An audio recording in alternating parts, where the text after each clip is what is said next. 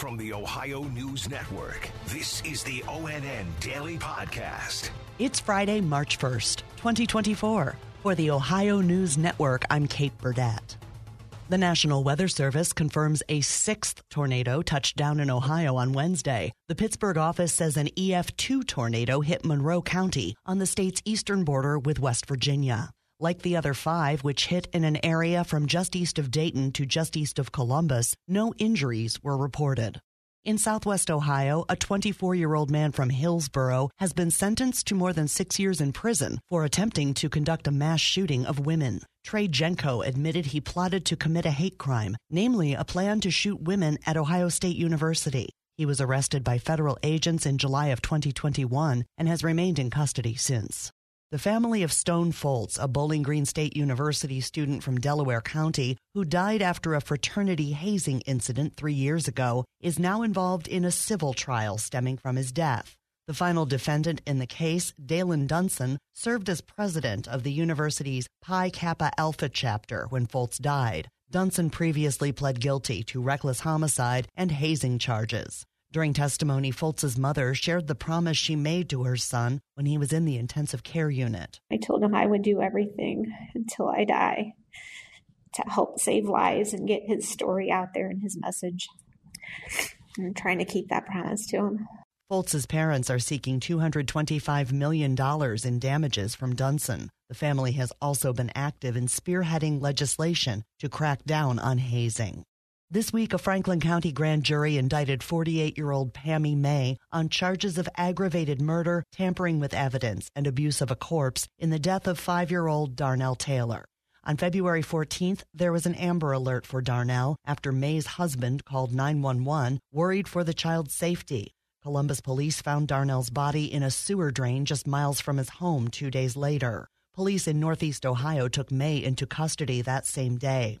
Carly Dion is a reporter with ONN affiliate WBNS 10 TV in Columbus. She conducted an exclusive interview with 3 of Darnell's biological relatives just before the tragic outcome of his disappearance was revealed. And she sat down with me for a deeper look at this story. Carly, that moment when Darnell's grandfather looks at the camera and pleads for the child's return, that was hard to watch. You know, even talking about it now, I just got chills all over again because, you know, at the start, before I started asking questions, he said to me, are you going to ask me, you know, what I would say to Pammy? And I said, well, I was planning on it. Eventually, you know, we'll get to that point in the interview. But when he asked me that first, you know, it just struck me like they so badly just want to get in contact with her because I think they truly in their hearts felt they could get through to her if they could just talk to her. And I think that's why they did the interview. And so when I asked that question, he just went to a different space. And, you know, my eyes were watering as he was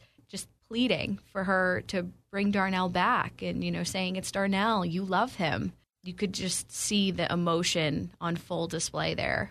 What can you tell me about that day when you interviewed Darnell Taylor's relatives? So I first spoke with Darnell's aunt, and that's who was really my point of contact to set up the interview. And, you know, she was very sweet on the phone and agreed to chat with us. I didn't really know what I was walking into when I got there. And that's the case we find a lot with interviews, that we kind of just go and see what happens. And so when I got there, she came outside and we were chatting just a bit. And then Anthony Baines and Tawanda Baines, Darnell's grandparents, they came outside. And Anthony said, you know, we'd like to talk as well. And he said, so come on in.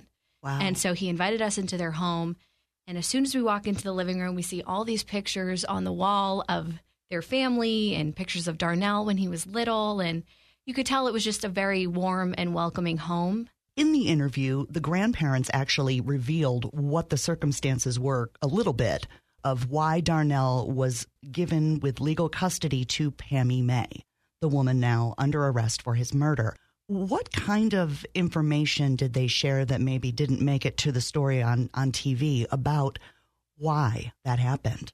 So basically, what they were both trying to explain to me is that Darnell had a bit of a temper. And, you know, he could get really upset or really angry at times. And as his grandparents, you know, they were a bit older and it was too much for them to take care of him. And it was, you know, they had their other kids with them, as well as their grandkids. And I think they just had a lot going on, and they couldn't really give him the attention that he needed. And they had told me that Pammy and her husband, were lifelong friends of theirs practically. They were in their wedding, very, very close with them. They were at all the holidays, birthdays, cookouts, whatever it was, they were there. So Pammy was someone who they very much trusted to take care of Darnell. Did they indicate that there was ever a clue that there was something wrong? They did indicate in the interview that they'd had some trouble in recent months making contact with Pammy, right? Right. So the weird thing was, they never for one second thought this could ever happen with Pammy, her being as close as she was to the family. But then not long after Pammy got custody of Darnell, she just stopped coming around. And, they would reach out. They called her. She wasn't answering their calls. They even went to their home multiple times. And whether or not they were there, no one answered the door. And so they said it was getting to the point of, taking legal action with the courts. But pretty much they had kept trying, and with no luck, they weren't sure why she wasn't really communicating with them anymore. Pammy May's bond is set at $4 million. In Northeast Ohio, the new 436 area code goes into effect for new phone numbers today. Counties that will be impacted include Ashtabula, Lorain, Geauga, and part of Cuyahoga. And Ohio is celebrating its 221st birthday today. On March 1st of 1803, Ohio conducted official business for the first time in Chillicothe, the state's first capital, before it moved to Zanesville and eventually Columbus. Special thanks to our television affiliates, WBNS in Columbus, WKYC in Cleveland, and WTOL in Toledo for their contributions to this podcast. I'm Kate Burdett on the Ohio News Network. This has been the ONN Daily Podcast, a production of Radio Ohio Incorporated on the Ohio News Network.